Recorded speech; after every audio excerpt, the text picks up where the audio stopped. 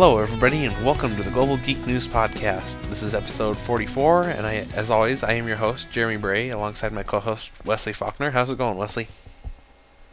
Generally, things are okay. I'm a little bit under the weather, but other than that, I'm right as rain. Yeah, under the weather, and you sound like you're in a large room, or at least that's the way you sound on my end.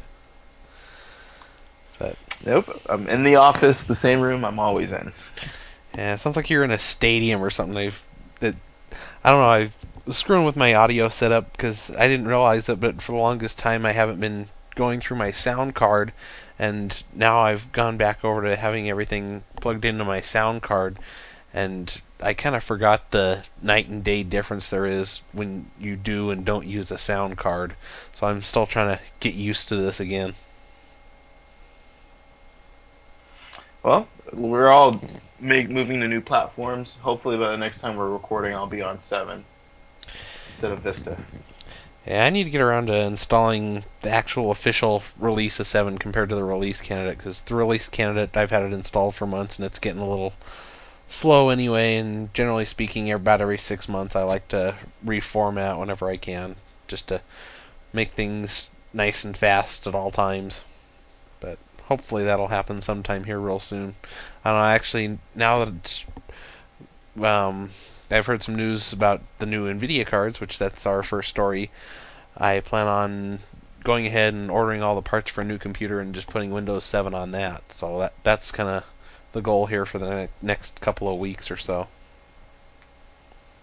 So you're gonna go Nvidia, are you? No, I'm going ATI. Okay, all right, good. I don't know. I'm kind of hoping they announce the dual GPU ATI cards sometime soon.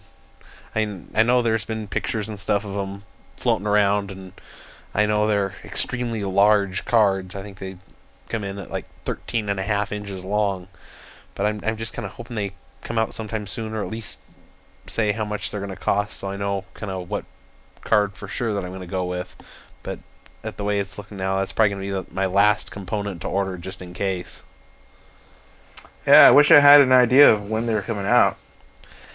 Yeah, I wish they would say, from the sounds of it, they made it sound like they were waiting for Nvidia to announce something, and then they were going to come out with that right away after that. From various reports that I've read online when they leaked the images of the new dual GPU card, but since in our first story, Nvidia is pushing back their cards to the first quarter of 2010, I'm not sure if I should be holding my breath. Yeah, and looks like there's also rumors that they might actually try to diversify and go into the x86 market also. So there's a lot of mixed signals coming out of Nvidia right now.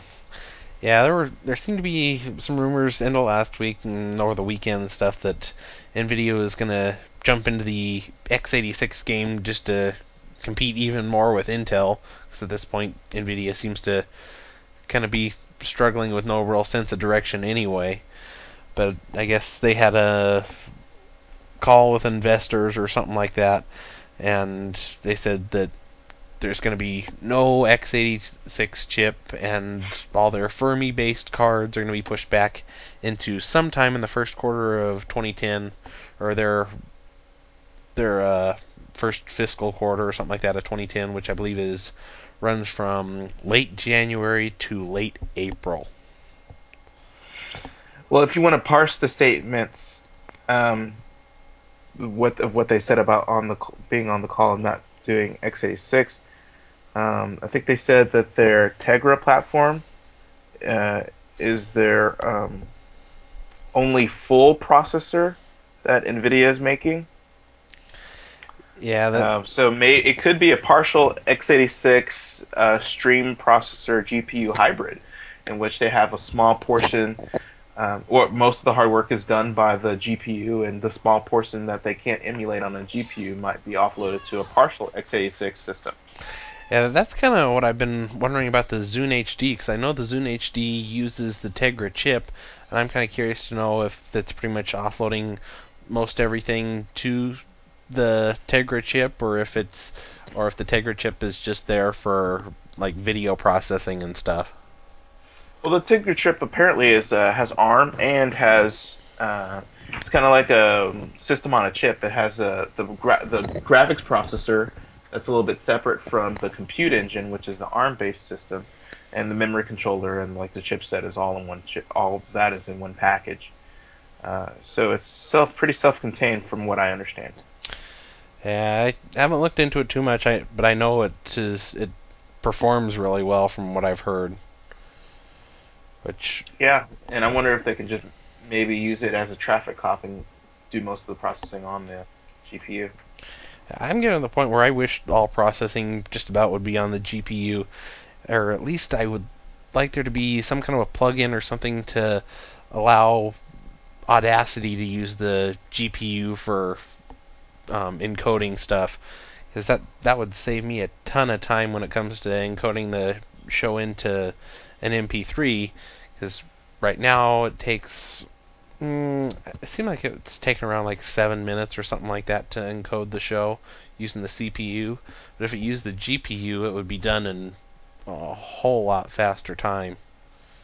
Well, you know that the ATI cards, the newer ones, especially the newer drivers, come with a built-in transcoder. That's what I'm looking forward to, at least for the video anyway. I have the Bada Boom software. That's a third-party software that I can do that with NVIDIA cards, with the NVIDIA card I have. But for some reason, it doesn't really want to work. It constantly crashes for some reason, so I basically just wasted 20, $30, whatever it was that I spent on it. It just, for some reason, no matter what version of um, graphics drivers I use, whenever I try and use it, it crashes the graphics drivers, and I can't for the life of me understand why. Well, that's the good thing about I guess, the ATI transcoder is that it's built into the driver, so it's always up to date and they're always compatible, and you get bug fixes regularly. Now, the question I had on those was, does the transcoder for the ATI does that support multiple GPUs and Crossfire? Yes, it does. It does. I can tell you that generally speaking, that I've seen it done. Question is, I don't know if the latest ones support Crossfire just because I deal with a lot of pre-release software. Yeah. But if it doesn't now, it will in the future. Well, that's even more reason for me to go with ATI then, because I was thinking about doing some Crossfire, but Yeah, because I work with the advanced compute team. We sit next to each other, and for scaling, they use Crossfire all the time to do large like matrix multiplies and stuff like that. that's pretty cool. Well, I guess I probably better get to building my computer soon, because I'm gonna need something to get on Facebook so I can have more friends. Well, the thing is, if you are on Facebook and on Twitter and all these other social networks, most of the time you probably spend your time away from the computer and more socializing. Yeah, I would have to say that's not really the case for me, just because there's nothing really to do in this town for me to go anywhere much with my friends other than like lunch or something like that. So I can't say it's done much for me to be more social with the people I know. But Well, it seems that, generally speaking, anyway, that social networking, instead of decreasing social interaction as once thought, is doing quite the opposite. Is actually increasing social interaction with one's peers. yeah, this story comes out of my favorite project, the Pew Internet and American Life project. Apparently, they one of the things that they decided to investigate was the social isolation and new technology and how it all kind of interacts. Where apparently a lot of people think that if you're on Facebook and stuff all the time, you don't get to spend any time with your friends and stuff. Where instead, it says that it's actually making you more social. I don't remember where I saw the figure a while back, but it seemed like there was something to the extent of the average person can maintain decent relationships with approximately 130 people, but if they Yes. use Facebook, it's approximately 150 people, or something to that extent. Yeah, and I would also like to extend that out if you do a better management system, like if you use different kinds of grouping, I think you can move that out to even further, to more people. Yeah, I was actually kind of a little bit surprised by this. I mean, to an extent, it makes sense if it's talking about just Facebook, but they're also kind of lump things like Twitter and stuff in here too, which kind of surprises me because it seems like I most of the time the people when I see people on Twitter, they're not the same kind of people that I would generally interact with in the normal world. So it doesn't really make me any more social. If anything, probably even less social. Well, that's one thing they did point out is that usually the interactions is between a more diverse crowd of people who do use social networking. Um, I wonder if there is a certain age group this is focused on, or if this is just in general for the general populace. Because they said most people who use Twitter anyway, or the fastest demographic is the 40 plus. Hmm.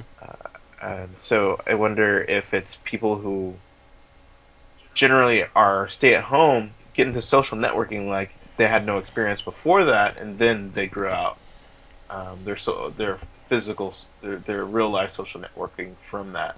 So going from 0 to 20 is a dramatic increase instead of someone who's growing from already very social, have 200 friends, and now they have 300 friends. That's not as big of an increase.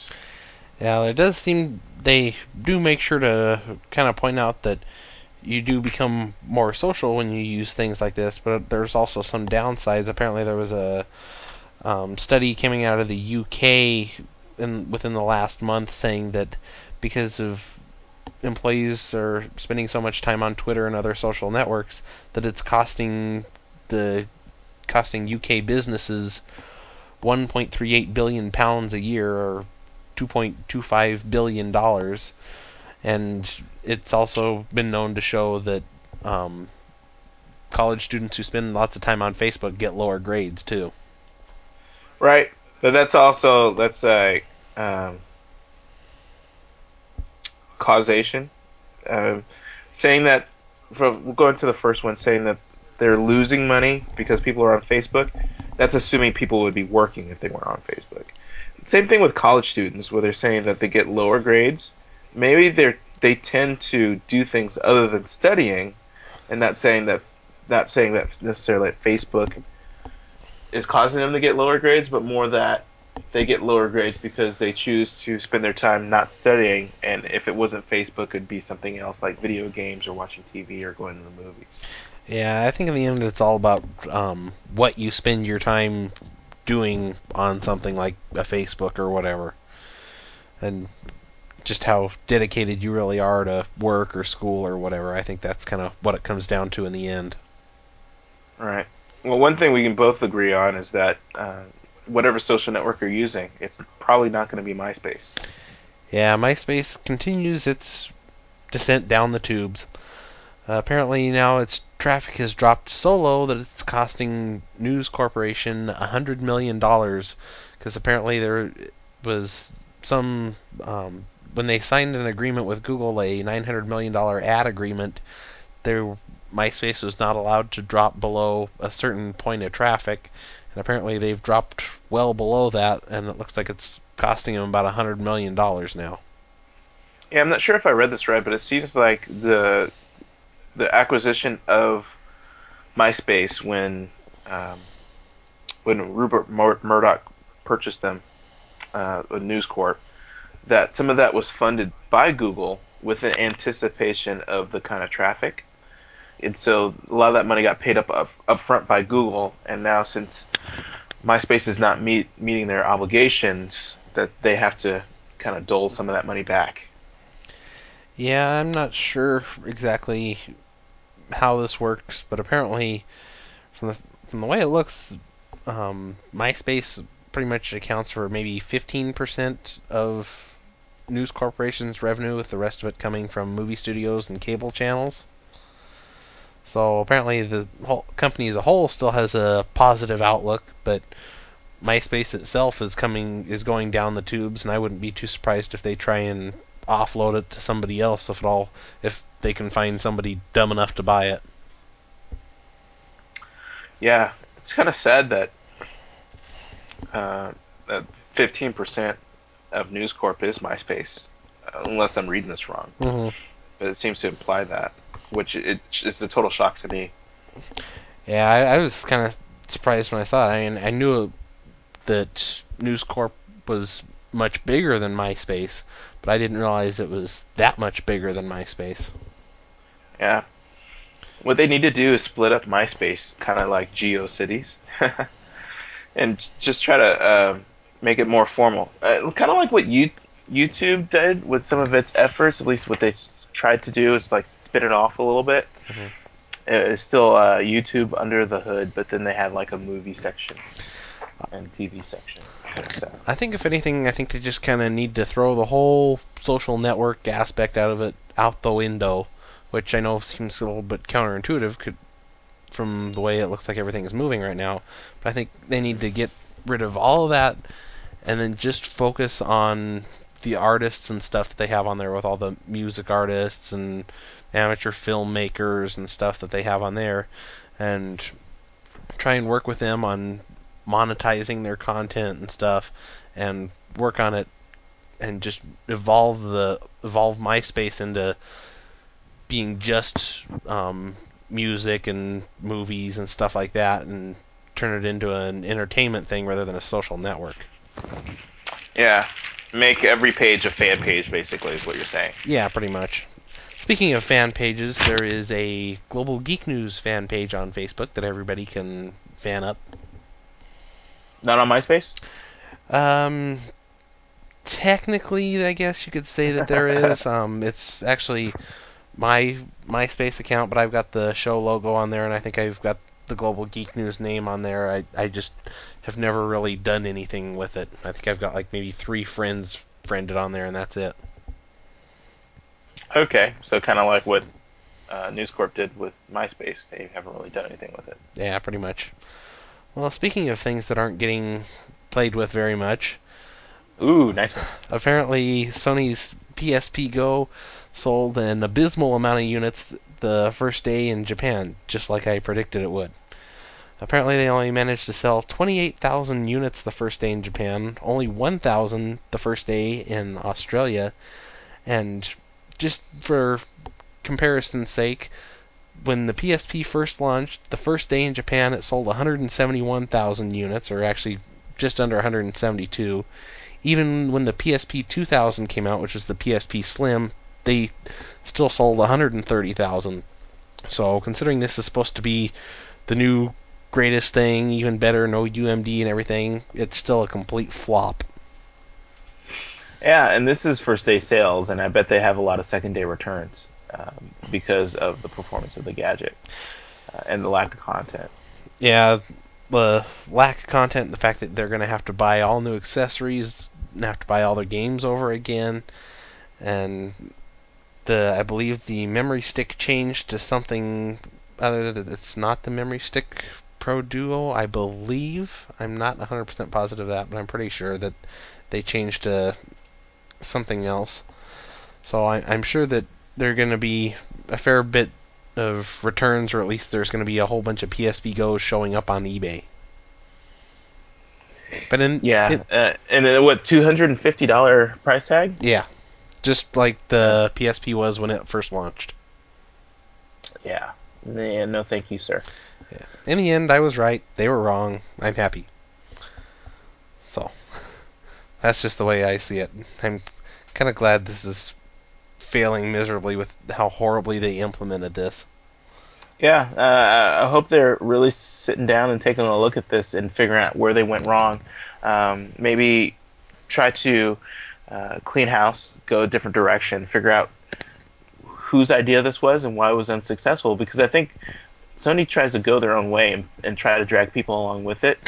I think they really need to have a mental shift and figure out what people want, and then try to figure out how they can fulfill that need. I think the biggest problem was they kind of screwed their existing customers when they had been all along saying there would be some kind of a conversion program so that you could convert your UMDs and put them on the PSP Go. Then they came out and say, well, we couldn't do that because of technical and legal reasons, which, from the sounds of it, the program actually probably never existed in the first place. I think that just kind of really irritated a lot of people and really turned them off. Yeah, the same thing. They're going their own direction. You will want this, and you'll spend all this kind of money for it.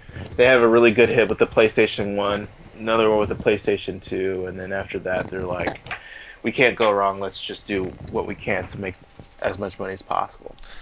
Yeah, I'm kind of curious to see just how fast they kill off the PSP Go or come out with an actual PSP sequel or something to that effect.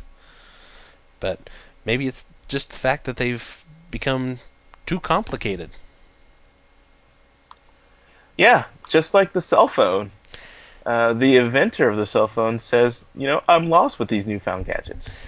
Yeah, this kind of doesn't surprise me, and to an extent I agree with him. Apparently, Dr. Martin Cooper, the former lead engineer of the Motorola team that developed the first cell phone, says that apparently the actual quote is, whenever you create a universal device that does all things for all people, it does not do all things well. Our future, I think, is a number of specialist devices that focus on one thing that will improve our lives.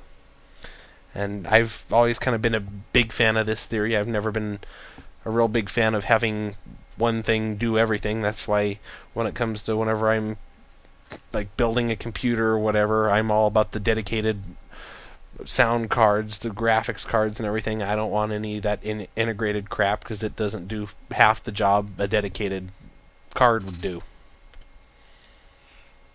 Yeah, I kind of agree with him here on some things. But when we're talking about web applications and the power of the web, there are tons of web applications that are getting more and more powerful. And then when you talk about a device that can adequately render those services, I think we're getting really, really close to the jack of all trades, master of all. Yeah, I don't know. I still don't see the day coming where we can have a camera built into a cell phone that's not total crap. And we're getting a little bit better, but it's still nowhere near what you can get compared to a standalone actual digital camera. Sure. But there's technology that exists. The question is, will it become uh, in the price point to make it profitable for people to put them in phones? Yeah, in the end, that probably does. It just kind of comes down to profit, but I don't know. As far as I'm concerned, give me all the gadgets. I don't care if they each have their own function. I don't really care to have one thing that does everything, because I prefer everything to do something and do it well. Yeah, with the limitation of battery life nowadays, I'm with you on that one. Hmm. Yeah, that's probably why I've never been. I like things like the App Store on the iPhone, but there are times when it's like, really? Why would you put this in here? I mean, even the Amazon Kindle app on the iPhone, it's the iPhone or the iPod Touch or whatever is a backlit device. It's not meant for reading a large bunch of text compared to something like an actual Kindle. Yeah, I mean, it's weird what you can find on those things nowadays. Yeah, well, apparently you can even find the Mein Kampf on the App Store. Yours? Hmm. Not mine, but yours. Now, Uh, apparently this is from. I thought I read that this is just in Germany. I haven't heard it out for the U.S. well, it said it was in Spanish, or so Spanish. I'm guessing it's yeah. So I guess it's in the Spanish-speaking region. Yeah, so I didn't catch up exactly where it was either. Uh, but there it is, a big icon with a swastika on it, Mein Kampf. And if you're 9 years old or older, it's perfect for you. Yeah, I'm not sure what I'm most surprised about. The fact that they're saying that it's fine for anybody 9 years old and older to read it, or the fact that they approve this when they don't approve pretty much anything else that has Yeah, that's racially motivated, I should say. yeah. The mind uh, of a person who helped orchestrate one of the biggest wars in the history of the world, and he gets to be put right there on your iPhone for you to read. I personally, I mean, it's a book. I don't think there's censorship that should prevent people from reading this, of course, but it's not on the content. It's of uh, the whim of the people who hold the keys to the gate and how their inconsistency can be frustrating. Yeah, I mean, I have no problem with this being on there. I'm kind of in favor of it being on there. Not that I've ever read it, not that I ever plan to. But I think having a rating of 9 years old and up is a little on the low side. But it's just kind of hypocritical when they just rejected an app because it's mocking Hitler. Yeah, or if it'll let you make a phone call. Mm-hmm. Yeah, I hear they're having even more issues with VoIP stuff now, where I guess they're trying to block more VoIP stuff and whatever. I don't know. It seems like they need to get a better committee to run the App Store. Well, it seems like one thing that we should uh, watch out for is that whenever something like this does get the eye of the and the attention of the media, Apple seems to have some sort of response. So I'm kind of curious of what they'll say about this, or if they'll pull it from the store, which I'm guessing they'll do the latter. Yeah, I'm kind of surprised there wasn't an update right away saying this app has been pulled from the store or something like that. But Or I wonder if it could be because the different regions have their own autonomy on what they approve and what they don't approve. I wonder if there is some internal debate, some dissension going on inside the ranks of Apple. there could be. I don't know. It seems that Apple has a lot of issues, but apparently even iPhone users themselves have issues. So you might not want to date one. Yes, um, apparently they are more likely to break up with you using text and may look down on you if you have an inferior device. Yeah, apparently this is a study coming out from a company by the name of Retrievo, I guess that's how that's pronounced, where apparently they did a gadgetology study, as they call it, to kind of gather information about the typical iPhone user. Which apparently it showed that 1 in 3 iPhone users have texted or emailed their significant other to break up. 1 in 4 iPhone users have broken up with their partner because the other person spent too much time on their mobile device. And 1 in 3 iPhone owners say that if their partner had an out of date gadget, it would be a turnoff. Right, and 1 in 5 frequently admits that to frequently watching adult material, air quotes, on their iPhones. Compared, which is apparently twice as many as BlackBerry owners. Which, Right. if it's anything like the BlackBerry I have, I don't even know how that's even possible in the first place. Because other than I can't get anything other than maybe static images, and even at that, by the time they get to my phone, they're so compressed and everything, you can't see much of anything. Right, right. Well, I don't have an iPhone nor a BlackBerry, so I can't fit into. I don't feel I fit into any part of the survey. But um, this was probably. I wonder what their sample size is because it that seems like a very general statement since the iPhone is kind of, it's mass market now. It's not people who are overly techy. It's mom and pops and kids, especially since it's $99. It's almost like the entry smartphone. Yeah, I'd kind of like to see a comparison of um, this against the average person and any other phone or whatever, and to know what the difference is in terms of how many people break up via text through a BlackBerry or something like that. compared to just an iPhone. It seems like they could have done a whole lot better with the study to me.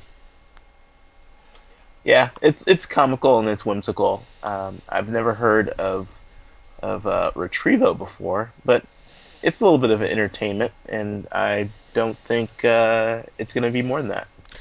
Yeah, I don't know.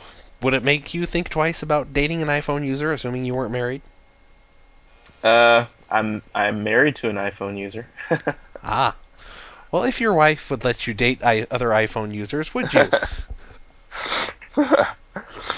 I would say I probably wouldn't have a choice because of the people I hang around. Most of them actually do have iPhones, so it's probably inevitable if I was uh, to do it. Yeah. Oh, yes, it's true. Yeah, if anybody can hear that, I don't know how well you can hear that. Apparently, I got the Bronco game going on in the other room, and there's a bit of excitement going on. But anyway, yeah, it seems like more and more people I seem to see are having iPhone or have iPhones. I think I saw a statistic earlier today saying, or maybe it was over the weekend, saying that now 1 in 3 mobile phones with touch screens are now iPhones. So it's almost kind of something that's getting harder and harder to get away from. Yeah, it's becoming the de facto, like the iPod in the MP3 space. The iPhone is that in the smartphone space. Yeah, I don't know. I think I'd probably rather prefer to date a Droid user myself, but that's just me. That yeah, that'd be cool. But anyway, and I cannot think of a halfway decent segue into the next story. Using your iPhone might limit you in downloading porn, according to the previous story. But if you're on Comcast on your own computer, Comcast can choose to throttle you by themselves. Hey, that was pretty good. Better than I could come up with. Yeah, kind of roundabout. Well, apparently Comcast has unveiled their new throttling techniques to the FCC. Of course, comes after last year's big battle with the FCC over the fact that they were disconnecting BitTorrent users with the use of Sandvine, the technology from a Canadian company. But there's now a kind of a tiered um, throttling trigger condition kind of thing that they have going now where if you use more than 70% of your maximum downstream or upstream bandwidth for more than 50 minutes or for more than 15 minutes, excuse me, it will throttle your connection back to 50% of the normal bandwidth for 15 minutes. Or Right. if for out of some reason, whatever it may be, the local area hub that you're connected to with your through Comcast happens to be overloaded, and whatever algorithm they happen to have just happens to determine that you're the one that's the problem, then you get throttled. Yeah, it's the latter one doesn't bother me as much as the former. So if you're using over 70%, over 15 minutes, then they'll throttle you. Why? If you're especially if you're I can understand the second one where you're affecting other people who are on the same node as you, Hmm. but the first one is you're just using your bandwidth. Yeah, that's the one that annoys me the most. They both annoy me. The second one largely because I can't really see the algorithm that determines how I'm the problem compared to somebody else.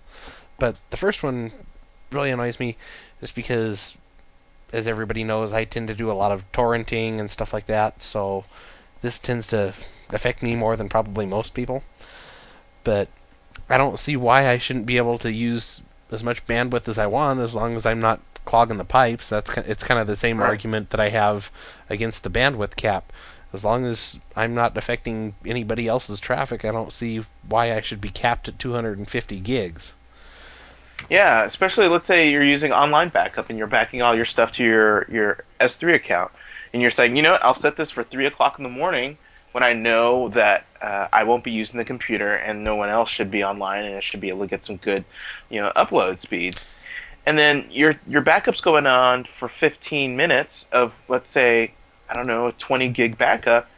and so you're only maybe a gig into it after 15 minutes, and then boom, you get throttled, and then you wake up 6 a.m. ready to go to work, and your backup's not done because you've been throttled by Comcast, even though it affects no one else on your network.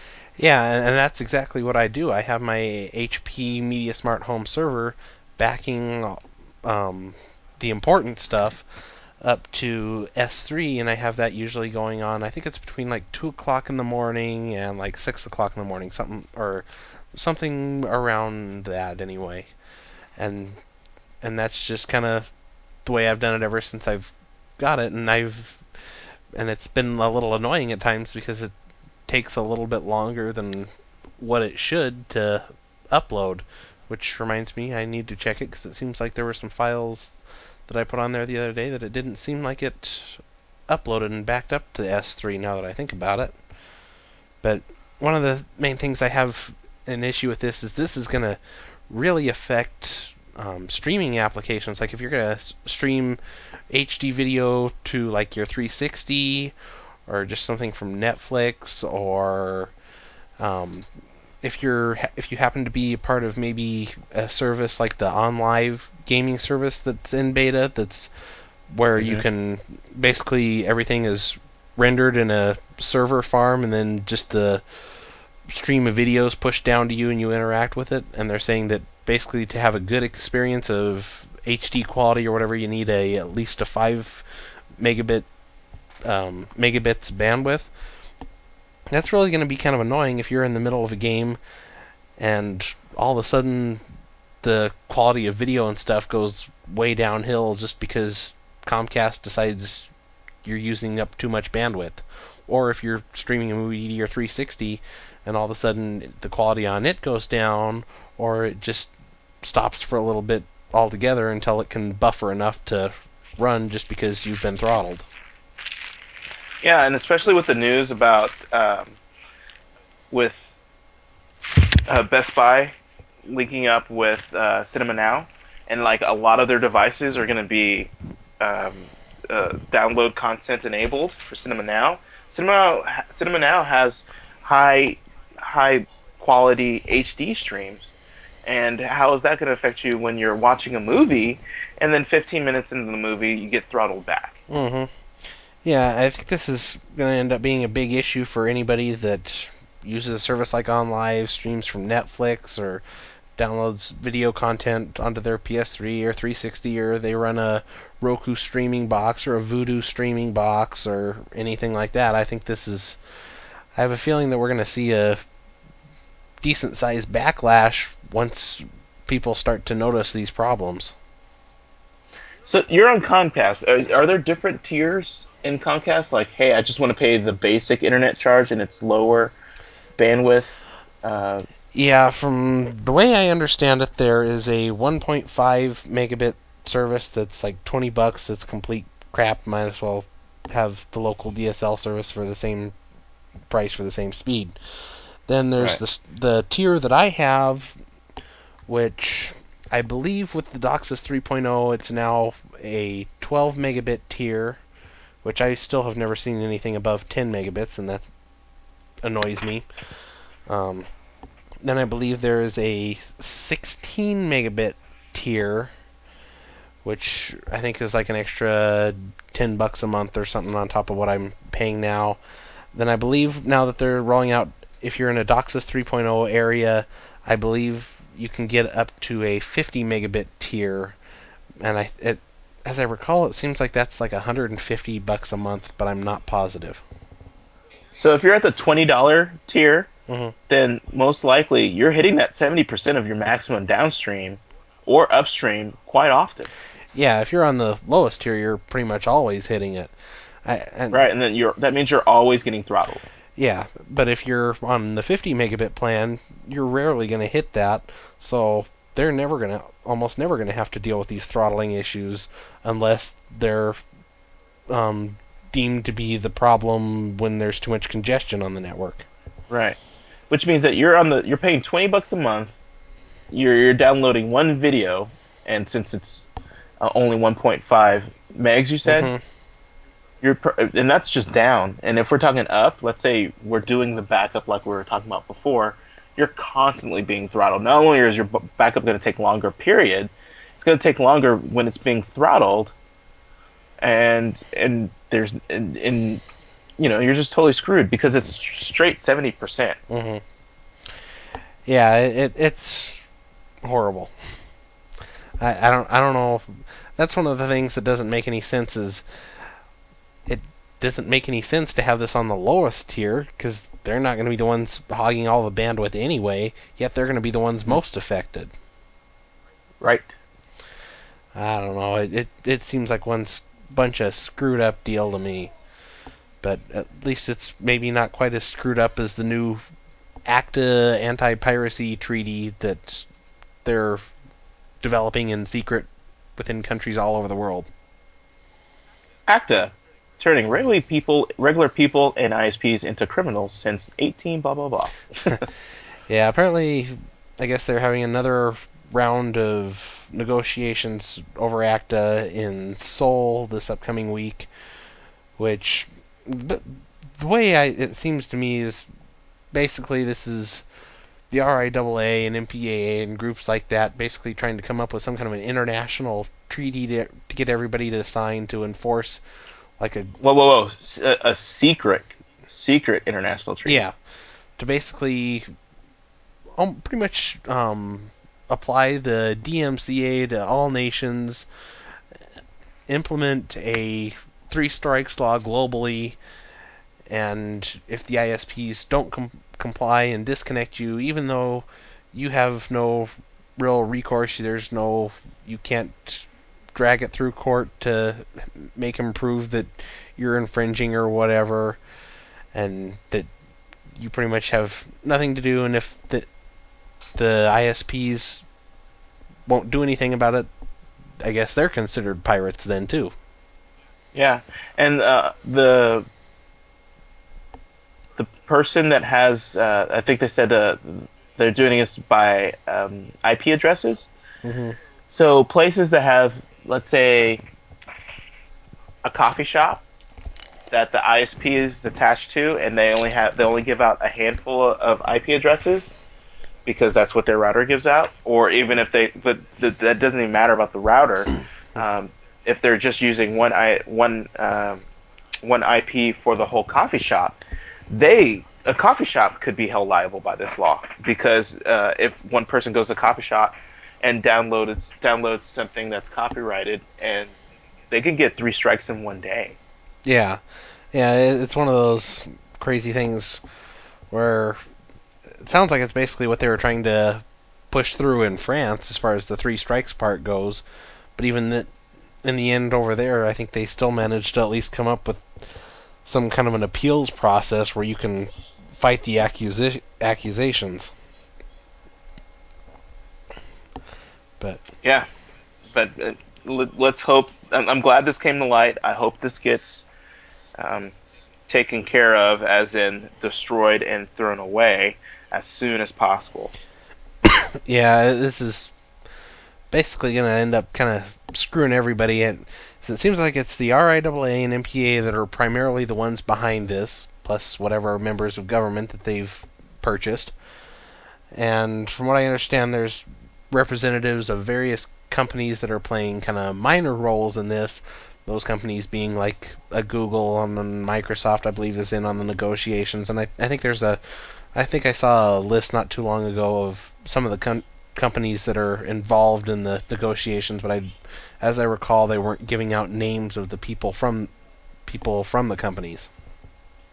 Yeah, all we need to do, or to prove our point, is have a government agency, have an employee download copyrighted materials from a government agency computer, because the government agency would be the ISP, and then we should just take their internet away. Yeah. Well, what can I say? The DMCA has never scared me away from it, so I can't say this is gonna scare me away from it too much either. You just have to learn to be sneaky. Yeah, this only punishes the people who are already following the rules. Yep. All all the honest people get screwed. All the sneaky people like me just go farther underground and never get caught in the end. Exactly. So, but at least there's one anti-piracy group, the Anti-Pirate Gruppen, from that's apparently a Danish group that's finally decided it's not worth it. They're throwing in the towel and they're no longer going to be suing pirates. Right. This kind of is reminiscent to me of the war on drugs in some countries, in which they just totally just legalized it and say, "Hey, just do it responsibly," and then uh, people realize, it's not that big of a deal actually after all. Yeah, I'm not sure if they've necessarily seen the light or if they've just kind of realized they keep losing all these battles in court, so it's not worth all the hassle and the legal fees and trying to investigate everybody and everything, as to where it's just kind of a big money losing proposition for them. Yeah, it's probably they just focusing on the cases that can actually win. Why spend all this power, resources, and time and putting in cases that are not fruitful?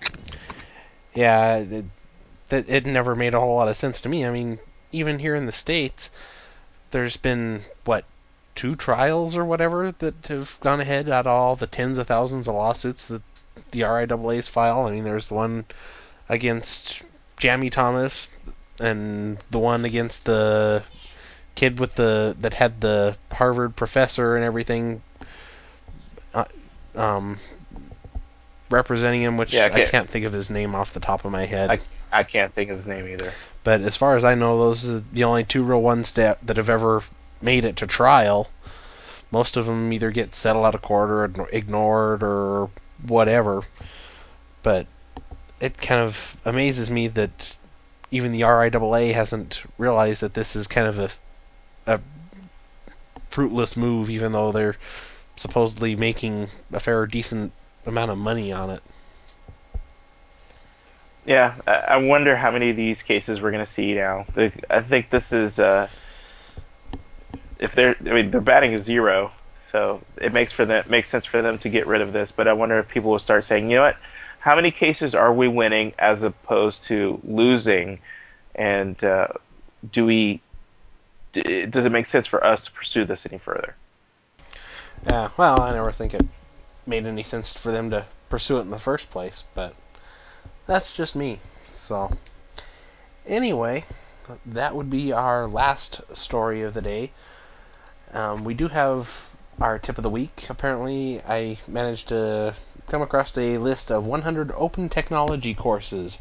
So, if you were interested kind of in going back to school, maybe, or were just looking to buff up on some knowledge for some technology classes that are offered in school, there's a list of 100 open uh, courses for pretty much any geek, anything from data and processing in computers to network and computer security.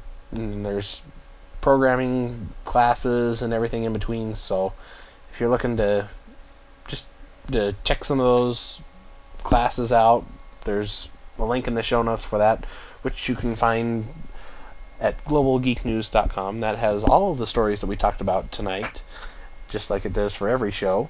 You can go through, read the stories that we've been talking about, find any little details that we missed. If we missed any important points, feel free to let us know in the comments for the show, which is also at globalgeeknews.com. Don't forget you can donate to us, which is globalgeeknews.com/donations, I believe. Either way, there should be a link at the top of the page for donations. Um, we do our best to bring you helpful information, good tips, and just to bring you everything we can about the news once a week, an hour a week. So 4 hours a month. And if you think about it, that's two movies that you may spend, I don't know, $50 on, taking you and somebody else to the movies a couple times a month. So, and we're giving you as much value as some movie that you're probably not going to like anyway is. So feel free to donate to us. I mean, it takes time and effort to put together these shows, and after all the audio issues we have, usually getting them up and running and everything, and getting all the stories together. So we could certainly use some help. I just had to pay for a whole new round of hosting for the podcast, the blog, and all the other sites on Friday, and that was $190. So, and that's not including what I pay every year for domain. So this is not something cheap that I do. So I would appreciate any donations that you could do, or if you can't afford donations, that's fine too. Just um, spread the word about the podcast on Twitter or whatever social networks you're on, or in forums or whatever. But if you donate at least $10, you will get your whatever link you have or whatever listed on the donations page. If you donate $25 or more, you'll get a shout out on the show. And if you donate more than $50, I'll come up with something special if you donate more than that. But A tattoo. I don't know. I've actually been throwing around some ideas for like some T-shirts and stuff.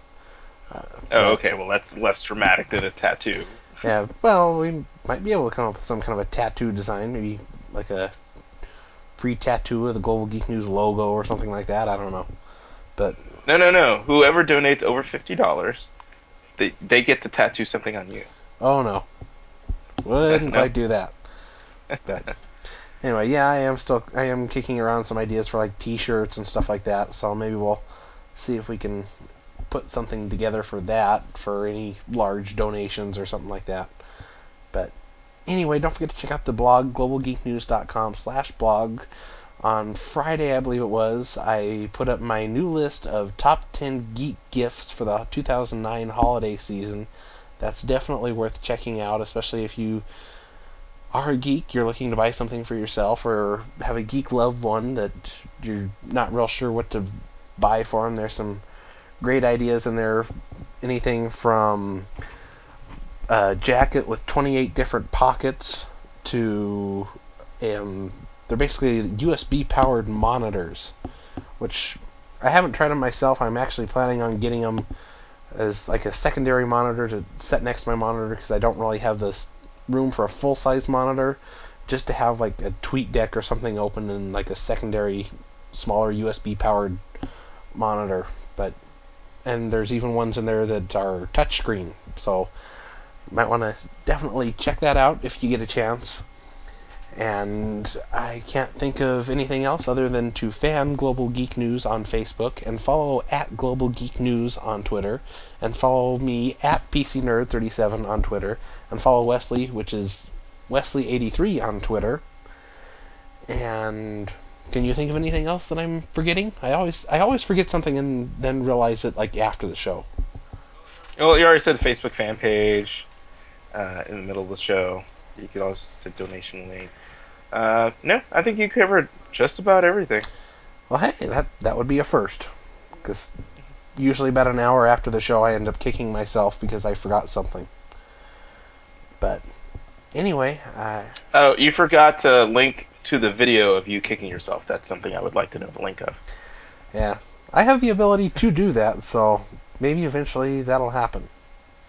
But anyway, I need to get back to studying for finals because I have another final to take tomorrow. Lucky me.